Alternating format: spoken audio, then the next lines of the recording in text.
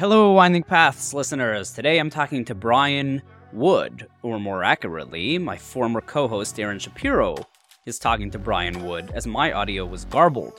I'm editing a backlog of episodes and I had a mic issue for a while, which we didn't catch, so there are a few episodes like this. Moral of the story is don't record 10 episodes in a row without listening to any of them. Brian Wood is the CEO of Panopick, a peer-to-peer sports betting app that's goal is not to manipulate you into losing your money and get you gambling addicted while warning you about the possibility of getting addicted, but rather to allow you to have some competitive fun betting against friends and finally figuring out who really knows sports the best. After graduating law school in 2012, Brian went to work at he went to play poker online in Montreal because he was completely irresponsible and it was illegal to play for cash online in the States. Yep, rather than go the big law route, Brian's been supporting himself playing poker for the past 10 years while he figured out what to do with his life. I wish I had that degree of irresponsibility. This was a really fun and different conversation. Hope you enjoy. Brian, great to have you on the show. Yeah, thanks for having me, guys. Appreciate it. Absolutely. Let's dive right in. So you graduated law school. You'll tell us when in a moment. What did you do right after you graduated? Where'd you go? Right after I graduated, I actually went to Montreal to play poker online because they had actually banned poker in the state at that point. So, Montreal seemed cool. It was close by. So I didn't speak any French, which was actually more of a problem than I realized. But yeah, so I went over there and I played poker for about 3 months there. And then I came back to New York City and started playing poker in like underground games in Manhattan, basically. Where did you go to law school? I went to law school at Harvard. Okay. When did you graduate? I graduated in 2012. And how many of your friends went into large law firms? Pretty much all of them, I think. I can't think of one that didn't. Can you recall any conversations where they're like, oh, what are you doing next year? And you're like, well, I want to go play poker, but actually I'm going to have to leave the country because it's not legal here. And no, I'm not going to a large law firm. Well, everyone sort of knew because I was running my own small nonprofit at the time. We were doing it was an educational nonprofit. We were basically doing critical thinking for high school students. So we would teach them skills through like logic mapping and things like that. So that was always my passion. So poker was a way for me to actually pursue my passions at the same time and have like basically the best way I can describe it is it's like you know how people have a job where they wait tables where they're trying to be an actor? Like that was poker for me. Like I was trying to always do other things. So poker was a way for me to actually have that freedom to do things that I wanted to do. How did you get into that? I think most people wait tables because they are not good enough at poker to actually make money. Yeah. I mean, I think that could be the case. I mean, I was always good at it in high school. And then in college, I played on the side and in law school, I played on the side to pay off like tuition and stuff. And after law school, I was doing these things I was passionate about and I didn't really want a traditional job. And I just thought, well, maybe I can play poker as a hobby on the side and basically like make enough to support myself and then do the things I actually care about, which is obviously not a very law school attitude to have no job. I think I don't remember how much money I had when I graduated law school. I think I had like $3,000 or $4,000 to my name. So obviously I wasn't the most risk averse person at that point. But yeah, it just sort of started working. And like I've always been able to do what I wanted to do. I've had very few like traditional jobs, mostly the urging of someone I was dating at the time that was like, you should get a job. What are you doing?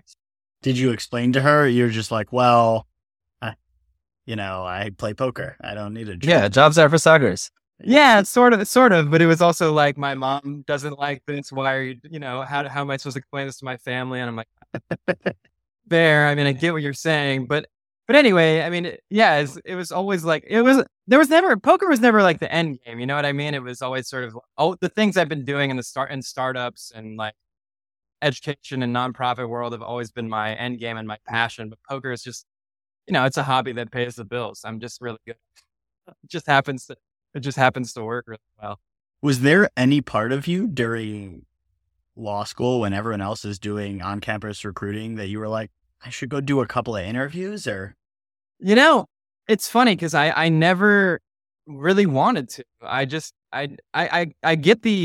why people did it. And I saw a lot of people that were like, I'm passionate about X, Y, or Z. and I came to law school for that. And then they would go to the big firm route, which I don't fault anyone for, because obviously it's a very clear, delineated path. And it's very lucrative. And, I mean, I could go through all the reasons why people do it. You guys may explain that to you. But no, I don't know. It was just always like, I didn't go to law school for that, and I just didn't want to do it. I was like, well, that's not why I'm here. So it's almost like a choice I made very clearly before I came to law school. And then when they were doing on-campus recruiting, I was like, well, this isn't my scene. So I came over, and I would hang out with my friends there while they were doing interviews, just kind of debrief with, just because I was interested in being a spectator, but I never did it. So did you do a summer job at all?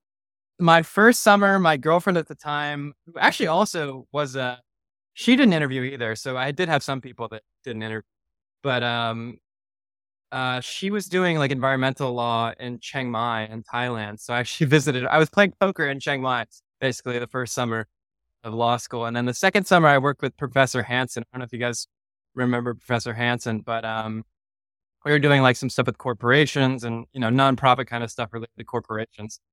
But yeah, no, I've never really had a traditional job outside of a very few small pockets of like a few months here or there. But yeah, it's actually crazy when I look back at it in hindsight, because I didn't really set out to be that guy. It just sort of happened. Why did you go to law school? Because it strikes me that like the kind of like that guy that you're describing, you never set out to be that guy. That guy doesn't go to law school. Exactly. No, it's a great question. I wanted to do appellate law, so I really loved Supreme Court law when I was in college, and I thought that Supreme Court, like I had so many classes in college where they were like, we would discuss Roe, or we would discuss Brown v. Board, and we discuss all these cases. And this is so fascinating. The arguments, the legal nuances, blah, blah, blah. I really want to be that guy who goes before the Supreme Court and argues and makes law. And then as I got to like legal research and writing, I realized this is all legal. The legal system is precedent based, right? It exists in a box, and law only changes when society changes around it, basically. I know that's legal realism in a nutshell, but it's not like Plessy versus Ferguson and Brown versus Board, which are essentially like the same set of facts, right? In a way. And those cases are decided completely differently because society was completely different at those times. And so I guess I got sort of disillusioned to that whole idea of being a lawyer, because I don't have that same patience that those people do. Can sit there and wait for incremental change. Like there's things that I care about that I wanted to work on, that I wanted to push. I just wouldn't have the patience for that sort of lifestyle personally. So, and thank God for the people that do it, like that are public defenders or do all that sort of stuff. But like the systemic problems that I have an issue with are things that I want to work on more directly. So that's what I gravitated towards, basically, is trying to work on those things. Was it in like your first year legal research and writing course that you were like, this is too slow? Or like, when did you sort of discover that? I think because a lot of people sort of don't discover that until they get to their first clerkship or in their first year as a, litigation associate. It's a great question. I mean, the funny thing is, I remember like a few weeks into law school, I was like, I need to drop out. and I really seriously thought about dropping out, but I was, am I so arrogant that I can drop out of Harvard? Like that seems like a kind of a, like, who the hell am I to like drop out of Harvard? I got in, I should probably finish this. So, I mean, that was, I don't want to say my thought process was narrow, but that was a big part of it. Is I thought like, well, I can get this degree and it'll help me in whatever I don't know how true that really is. I would never really advise someone to go to law school unless they wanted to do law, because it's really a trade school, I think.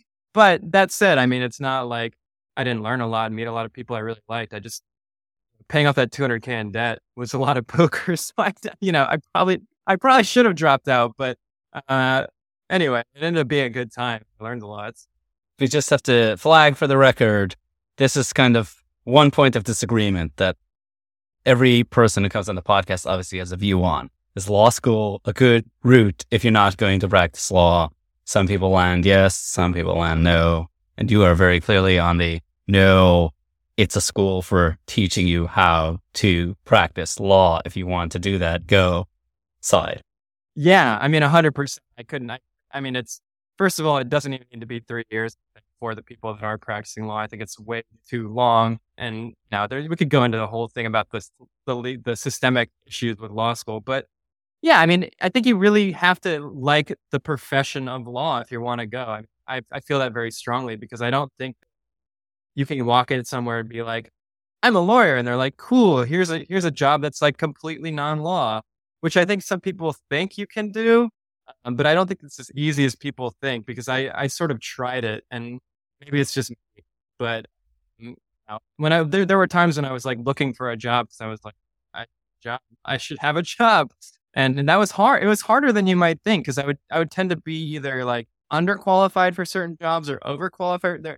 I tried to work at a homeless shelter doing particularly like placing clients in housing, and they were basically like, why are you here? Like you're overqualified for this job. And I'm like, well, I want to work in the industry. I'm like, they're like, but you're underqualified for the jobs you might want, and you're overqualified for the jobs I could give you because you don't have any experience in the industry. So like, I don't really know what to tell you. Be things like so. That's kind of what I mean is like, I wasn't trained for certain things that I might want to do because I went to law school. I couldn't walk into a place and be like, I want to be an administrator in a nonprofit. Like, well, you went to Harvard Law School. Here's an administrative job in a nonprofit. And that's kind of what I'm getting at is I don't think it's like as versatile of a degree as people might say. I've spoken at this point to hundreds and hundreds of lawyers that have made the jump, and Aaron's probably spoken to quite a number as well. Every single person has to reinvent the wheel to a large extent, unless sometimes it's like a super lucky break. But every person finds their own path, and we'll see. Do you think looking back on it now that your law degree has helped you in any meaningful way outside of the friendships that you've developed? Yeah, it's really interesting because I'm in the process of raising capital right now for my startup, and I've always self-funded, so I've always funded out of my pocket through poker and my own savings. I think it's going to help with that, to be honest. But I think that's just having an Ivy League degree. So because investors tend to have a sort of they operate in heuristics, right? They think like, okay, smart guy, smart idea. How big is the market? How good is the team? So like Harvard Law degree checks the smart guy box, right? So like I probably could have gone to Columbia undergrad and got the same sort of halo effect. So it's hard to say. Like, I don't think I needed to go to law school per se, but the fact that I have a really, prestigious degree is helpful in that sense. It's so hard to say, like, if the things you learn, they shape the way you think, right? And it probably shaped the way that I saw the world. And I think that I ultimately do really believe that the things that I'm working on will solve social problems. And I think I'm more equipped to do that probably because of things I learned at Harvard Law School, because I met a lot of smart people. I took a lot of really great classes and I had, a lot of great interactions. So it's really hard for me to do the counterfactual and say like, was it worth it? Because, maybe I could have had those things like going to meetups with smart people and just like discussing things like, who knows? But I could have like gotten really high with Professor Nesson randomly and like, and who knows? Like, there's a million ways to do that. I feel like, but it was one way. It definitely had some benefit. If I could do it over again, I would actually learn to code and probably go to business school, honestly, because those are the two things where I feel like I've had to sort of reinvent the wheel on. So I don't know how to code, so I've been paying people to code for years. Like even during law school, I was making a social network for politics and trying to test that, and I ended up spending a lot of money giving money to a coder. It was terrible. It's so hard. Trying to get someone to code something for you when you don't know how to code is like trying to get someone to fix your car and you don't know anything about cars. Like you go into an auto repair shop and my car won't start. Oh, well, your carburetor is broken and your engine's not running and it's going to cost $3,000. And you're like, does it? I don't know. Like, how do you assess that? And it's the same way with coding. When someone's like, well, I'm like, oh, I want my app to do, X, Y, and I want my app to do this when you click on it. I want this screen to be blue and it's got to be a social network for politics. And these are all the things that has to happen. They're like, well, it's going to be $10,000. And I'm like, is it 10? I don't know. Is that? And then when they do it and it doesn't, and it's not scalable and it doesn't work, it's like, well, you completely, it's like when someone fixes your car and it breaks down in 5 miles. All I know is that it runs. And then, I don't know that it's a scalable system, that the code's written well. And that's something that, again, I've come to find people that are good, but that's been absolutely nice. I've made a lot of mistakes on that. Okay, so take us through, you graduate from Harvard Law School. You go play poker in Montreal, and I kind of want to, just because I've seen Rounders, and I'm sure you've seen Rounders. Absolutely. Of course. And deeply curious about your experience playing poker and making money. But you go to Montreal, you do that. What are you trying to do or as your sort of main gig that poker is funding? And then how did that lead you to what you're doing today? Yeah. So I was between that, like I figured, and this has been one of my biggest flaws as an entrepreneur, but I was like, I should have multiple irons in the fire, sort of diversify my portfolio as an entrepreneur, because like the more things, it's like floating a lot of boats, hey, which is the absolute wrong approach in my opinion. And I've learned that through experience time and time again, because the reality is that like doing anything as an entrepreneur, you have to focus, I think. And it's so paramount to be very laser focused on what you're doing. If you try to do 5 things, you'll probably do all of them in a mediocre fashion. Whereas if you really focus on one thing and you do that, I think that's really important. But anyway, so I was between doing a social network for politics, like I mentioned, and doing that education, high school critical thinking thing. And I was drawing a small salary at the time from that. We were in a few high schools in Boston, and we were making online curriculums and stuff like that. Is it curriculum or curriculum? My Latin's terrible. But anyway, curriculum. Yeah, it was between those 2 things, and I was playing poker. So the social network for politics was a lot harder because, again, it was code, and the guy who wrote the code for me basically did an awful job, and I had no idea. Like I clicked things and it sort of worked, but then when I tried to scale it, and I had another developer come in, they were like, I can't read this code; it's completely wrong. We have to scrap it and redo it, which is something that happens with code a lot. The industry term for that is refactoring, which means like, everything you have is trash and we have to restart. So anyway, so that happened. And then I gravitated more towards the educational stuff because my site was a mess and I didn't have money to build a new one. And so I was doing that for a while, and that really was my focus for probably the next like 4 or 5 years, I would say, in varying forms, which I could get into if you guys are curious. During that period, how much of your time are you spending playing poker versus doing these things? Like, how are you splitting up your day?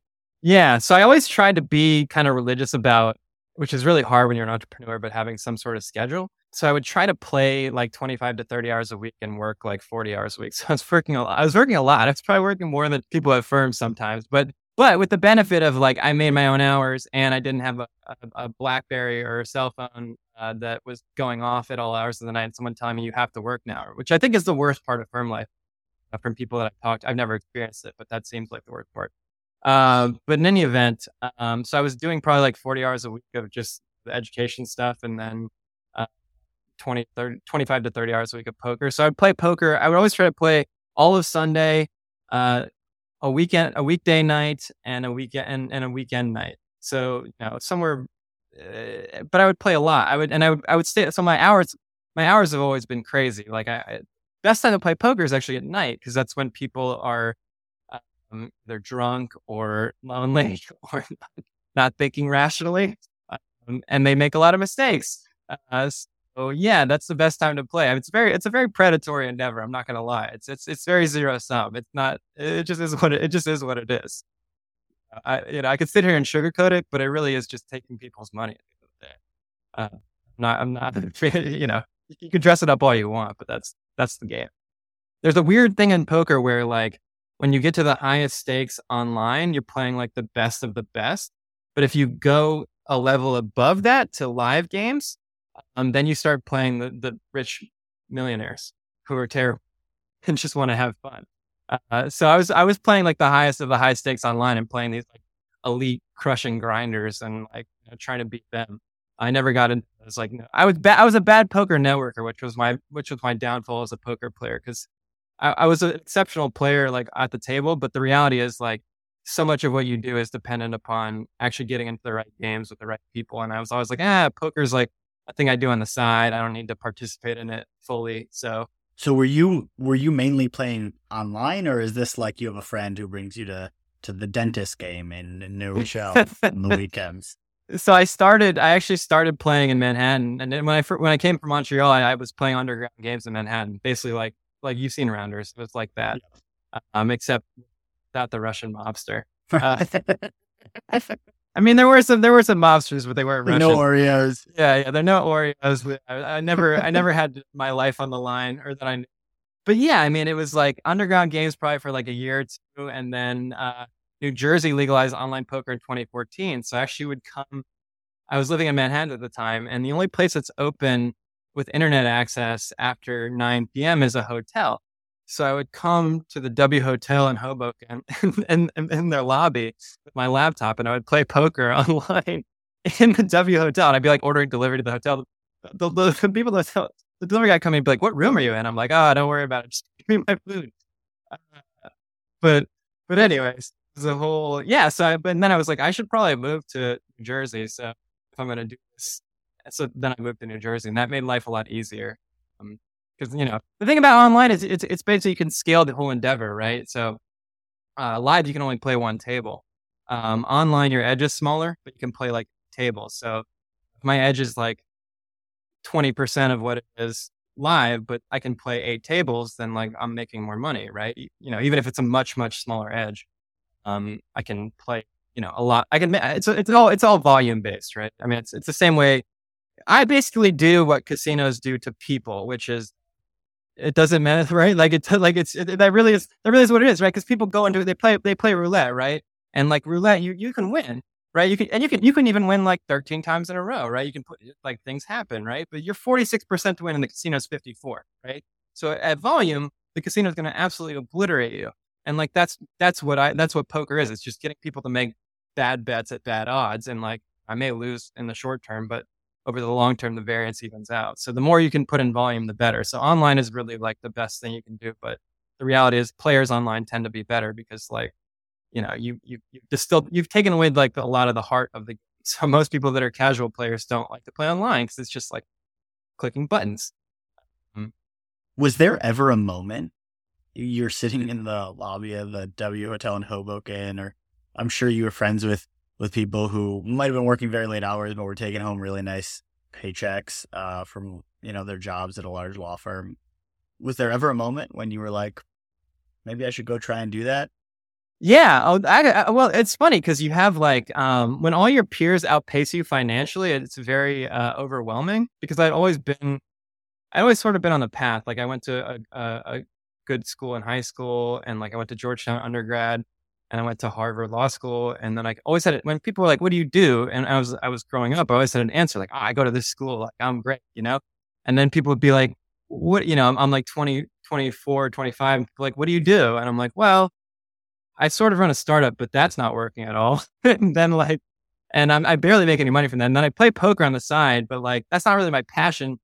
And like I would go to brunch with my friends and watch them just like, because this is what you do when you make a bunch of money and you have no time, but they would drop like a fuck ton of money on food, and they would spend like $300, on a dinner. And I'm like sitting there and I'm like not eating because I can't afford that, So there's a certain sense of like shame and embarrassment when you feel like you're getting outpaced. And that was really hard. It's like the feeling of hitting the ground, was really challenging emotionally because I always had that emotional shelter of pointing to something and be like, I'm legitimate, I'm valid, look at me as a person, like I'm doing something great. And then I lost that, and I was pretty broke. I remember I was pretty excited when I could go to Chipotle and they asked me if I wanted the guac, and I could be like, yeah, I'll take the guac. Like I don't care about that $2, But there was a time when I would go get my burrito, and I'm like, I don't need guacamole today, So anyway, it was stuff like that where, ultimately it was a challenge because I was always supporting myself. So, and I had there was no, obviously you can get fired from a job, but there was no bottom in my life in a sense of like, it felt like it completely bottomed out at any time. Right. Which is part of being an entrepreneur, part of doing anything on your own, is that like, you don't have necessarily the safety net. And even if you could go get a job, it's very hard to palpably feel that sense of insecurity of like, if I have a bad month and there were some times when like, there were some dicey times early on when I was like very close to like going broke, where I was just like, partially just because of the variance and partially because I didn't have discipline, because I was getting frustrated, and I'd be like, I would try to play stakes that were too high for my bankroll. And when you do that, it's just an absolute nightmare. So, and there were a couple of times when I almost went broke, basically like Rounders, actually. So it's all case by case, right? In terms of like, I had friends who went to Big Law that were, look, I just want to support family really well. I don't have a family. I'm just supporting myself. So like, if I bottom out, it's not like I have to go to my kids and be like, sorry guys, like we're not eating tonight. But like, I don't have that. I don't have that sort of pressure, right? So Right. it's easier for me. But so yeah, it's all case by case. But I do agree. There's a certain sort of emotional, spiritual richness that you have. Like facing, it's very hard to face yourself in the mirror and be like just there with yourself, and everything depends on you. Like to watch yourself fail, because I mean, I put failure in quotes, but the amount of times that I've failed over the past 10 years has been absurd to me. If you told me I had this many like glaring failures, like I didn't really fail when I was a kid. Like I just sort of, I was good at sports. I was good at school. I just like did things and they worked. And then like all of a sudden I'm like, I'm going to change this fucking world. And like, I'm going to be the man. And then, uh, suddenly I wasn't. Like, what the, I'm like, this is a lot harder than I thought. There's nothing in a textbook or in a chapter where I can just sit down and read and crush a test and be like, nice, next level. And I feel like I made this joke to my friend the other day, but I feel like some people, they just keep graduating to a higher grade. Like I feel like some people I know are just in like 35th grade now. They're just like it's just next step, next step, next step. And again, there's nothing necessarily wrong with that. It's just a very clear path that has it's very well worn, and you never have to get out of your comfort zone, so to speak, of just like you're never, not to say there aren't immense challenges with that path, because there are. I mean, I've been on it, but I just mean like you're never challenged in the sense of like you're worried about what you're going to eat, or you're like, am I a failure? Am I a fraud? Like, am I shitty at everything? Like, who the hell am I just like a bookworm that like can only do books and like read and do tests and like, So why didn't you go get a Big Law job? I'm sure you could have become a corporate associate at name your firm. yeah, I just it really was that it was a sort of emotional, like existential choice where I was like, I need to start trying to do the things I want to do. The things I want to do are so monumental that like, like trying to change society. Like I think one of the things I care about most in terms of education and why I gravitated to it is like I said, the critical thinking stuff, where I think one of the biggest problems of the core of our society is misinformation and the fact that people can't process information effectively. So that's trying to solve that problem is a life's work, and then some. My thought process was like, well, I could spend 5 years at a firm and just like a bunch of money, or I could just start trying to do the thing I want to do and like figure it out and see what works and what doesn't, and bounce off the ground a bunch of times, which just like definitely happened. But again, and it's hard to say the counterfactual. Like emotionally, I think I'm the best version of myself. Like I think I have been, but I don't know if I would have gotten there if I had gone to a firm. I don't know, but I feel like now I have the sense of like, and not to say I don't have anxiety or like fear or what. I still have those to this day, but I'm more familiar with them, and I know, like, I think I know what it's like to have no backup plan and nothing in my bank account. And like, it's no matter what happens right now, it's always been worse for me. Like, no matter how badly I fail in terms of if I go to an investor meeting and it goes terribly and I say something stupid and they're like, get out of my office. Like, it's like, oh, it's not that bad, like it's been way worse. So I think that sort of perspective is really invaluable. So yeah, I think that's why, and I think that's part of why I didn't get a Big Law job, is I wanted to get that sense of just like, I need to start. There's no time like the present, it's sort of fierce urgency of now kind of thought process. You also have this, or it seems to me you have this side thing in poker that a lot of people, even at Harvard Law, I don't think really have. Like I'm sure there are months just because of the variance of returns, right, where things are stretched. But a lot of folks graduate from law school and don't have something where they feel like short of waiting tables. Where they're like, oh, I could go do that and make money flexibly on the side. Yeah, no, absolutely. And I think I've been very fortunate in that way. I mean, I don't want to say I'm really good at it, but I'm fortunate to be good at it, if that makes sense. Like, I don't think, like, you know what I mean? Like, it's just sort of, because a lot of the things I feel like I have in life, and I don't know if you guys feel this way, but I feel fortunate to have them in the sense of like, I didn't do anything for my intellect necessarily. I didn't do anything for my talent. Like, And I feel that way about poker. It just always sort of just came to me naturally. So yeah, I think it's really, I've been really lucky to have that. And I don't know what I would have, and I think about that a lot too. I'm like, what? Because maybe it would have been better if I didn't have it. Because maybe I would have learned to code. Because part of the reason I didn't learn to code is this: I could always pay people to code, and I justified that. And I said like, well, I could learn to code over the next 2 years, or I could play like X hours of poker and make Y dollars and spend that on coding. And like that seems more efficient, And then I could have more time and like work on the business. But maybe it would have been better if I learned to code. Maybe I'd be like a really sharp front end and back end developer right now, and I'd be like not having to deal with all these headaches where I'm like, someone makes something and it breaks and I have to wait for them to come back online. Because that happens with our apps, and I can't fix anything. I just tell people what to do and they do it, but I can't fix it, which is so frustrating.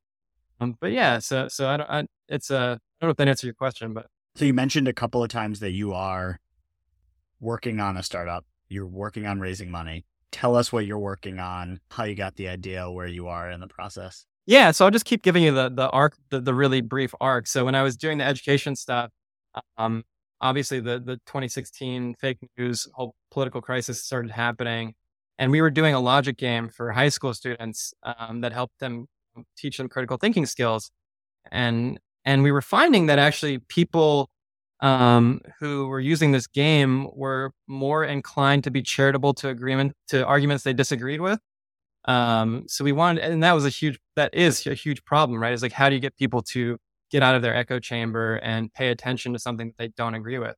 So we wanted to bring that to a broader audience. So we started something called Thoughtful, which was a political news website that was two-sided.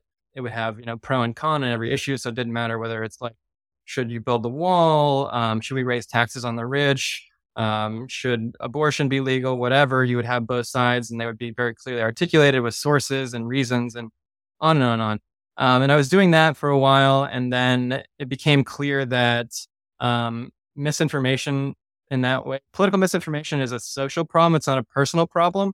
So I realized that I wanted to work on consumer misinformation first to sort of back into the political misinformation.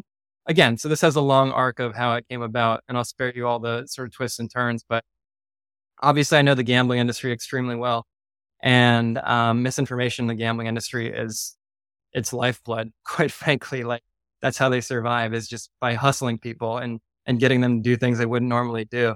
So that's what I'm working on right now, specifically in the sports betting industry. So we're actually creating people don't know this, but sports betting is basically rigged, and that either you lose, like 95 to 99% of people do, or you spend the time and energy and effort to get really good and win, and then they ban you from betting, which is like, they do the same thing as if you count cards in blackjack, right? So you're playing against the house. So I'm banned on a lot of sports books in New Jersey because I've won and they don't want my business, basically.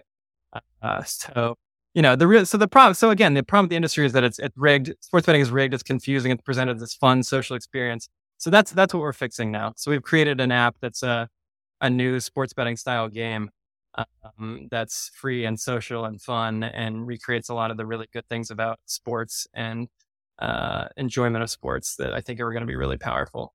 Basically, as I said, sports betting is rigged, right? So we've created a game that you can choose. You can play with your friends, and you can choose the winner wins something or the loser gets a consequence. So say you want to, the winner gets a free, it's actually called Play for Lunch. So the idea is it's supposed to be a fun, low stakes way to gamble with your friends on things that are, or you could do it with your significant other. You could be like, all right, you're on kid duty tonight because you lost the game, or you have to walk the dog, or you have to take out the trash, or, you do it with your friends, you have to buy me lunch, or a consequence, like I said, where it's like, hey, you have to do some prank, you have to do something funny, or you have to go ask out a girl at the bar, or whatever it is. But the idea is it's a social fun experience with sports betting rather than a financially losing proposition. And I really do think it's going to expand the market wildly, because the reality is most sports fans don't sports bet because it's not fun and they lose. So yeah, I really do think it's a really powerful experience, and it's coming out in the next couple. It's already out in the app stores actually, but it will be. What's it called? It's called Play for Lunch with a 4. So, but it's kind of like a house that's 80% painted right now, and over the next week it'll be fully formed. So, but it looks good. I mean, I'm really happy with how the app's coming out. I'm really happy with where it's going. I think it's going to be the right place to start. Because if we can do this effectively, if we can remake the sports betting industry in a way, then I think a nice tangent of that is we can have the best information and the best analytics in sports betting, because everyone will be putting in their picks on our app. So then we can fix the misinformation in sports betting, and a lot of the stuff we can do can translate to other industries. So I'm feeling very confident and comfortable in our approach. And again, this has sort of been I think like we were talking about, like, I don't know counterfactually like where I would have ended up, but this is a very effective place for me given all my experience and everything that I've been through. How have you thought about raising money? You mentioned a couple of times that you've been, out trying to raise some money for this, but that a lot of previous projects have been bootstrapped, or more precisely sort of funded by poker. Yeah, exactly. Yeah. What motivated you in this instance to go look for some outside capital, and what was that process like? Yeah. So, I mean, I started saying to my friends as a joke, I'm like, my poker funds my business addiction, because I'm addicted to trying to start businesses and change the world. And like, why don't you just play poker full time and like make a bunch of money? I'm like, well, I don't really, it's not a passion. I don't necessarily enjoy it. It's just something to pay the bills. But yeah, I guess I've gotten tired of, in a way of, I've always felt like the vision could be compromised if I give up the company too early to investors. And I think, and in a lot of ways, to be honest, I think we would have crashed and burned in different ways. And someone said this to me when I was pitching one of my ideas to them. They were like, your idea has a really good social component. I think it's really powerful, but like as a business, it's a zero. It's a zero. Like the business is going to crash and burn. Like you need to make a business if you want to change the world through business. So I think I've done that finally, because I'm so geared towards like, how do I solve the social problem? And like, we'll make money later. But this I'm very confident is a business problem with a business solution that also has a social problem and social solution. So I think it's a really elegant mix of the two. So I think it's finally time to raise money and scale, because, there's that thought of like, if you're not building a rocket, don't go get rocket fuel, which is VC. Like there's a lot of ways to run a business, and a lot of them don't need VC. So, I think I think I've built a rocket. I just need the fuel. So now I have to go ask people for money, which is uncomfortable. If we do this properly, we'll have the best sports betting data in the world, because the reality is that the most rich data is what the public thinks, so public sentiment. Because when you know what the public thinks, you actually tend to know the opposite is usually correct in sports betting. So it's very monetizable data in that way. And I could get into all the industry reasons of why, but the idea is to clean up the industry and make it clear, like also who the winners are, because we have very rigorous tracking of people that input picks on our site. So we can actually show you who the best in the world are at sports betting. So there's a whole market of people that sell predictions and sell picks, and it's very underhanded, and people lie and people make stuff up. I'm trying to think of a good analogy for the market, which I'm losing at this point. But any event, it's basically like people saying like, hey, I pick 75% winners, and people in the industry, to people outside the industry, that sounds good. But the reality is the best in the world pick at 57%. That's the best in the world pick at 57%. So, when these people are saying 75 or 80%, people that are naive and don't know the industry are like, oh, of course I'm going to buy the person's picks that says they pick at 80%. That makes total sense. Why would I get a person that's getting an F on the sports betting test when I get a person that's getting an A and say that, they get 90% of their picks correct? So that will be what we clean up, is we can actually show the best of the best in the world. And then from there, I think we can go to misinformation in other domains. Really the business model is to gather domain experts in every domain and create a social recommendation platform. So that's really what this sports betting platform is, in a way, that we'd be backing into with the game. Is we'd have a social recommendation platform that shows you, hey, these are the best bets and these people are the best bettors. So you could do that with a number of industries, any industry really. You could do that with, wine. You could do that with streaming. You could do that with whatever. It's connecting people to better information. Ultimately, that's really the mission. So we can connect people to the best information in sports betting. I'm confident that we can connect people to the best information in other domains as well. Yeah, exactly. But in all seriousness, I do think that it comes down to actually having a really good network of, because why our sports betting platform is so strong right now, and its biggest strength is the people on it. And I think if you got like a bunch of master sommeliers on a wine platform, or a bunch of like really elite movie recommenders or TV recommenders or something like that on a TV and show platform or whatever it is. It really comes down to the people that you have and curating those people with machine learning. And that's really what we're doing is finding the best of the social experience and curating that with machine learning and creating a good incentive for information, because the reality is most information companies don't have an incentive for good information. They have an incentive for sensational information. And that's really what's baked into like Facebook and Google and things like, and those sorts of platforms. And I really want to create a company that is built on, the quality of the information, not the clickability of the information.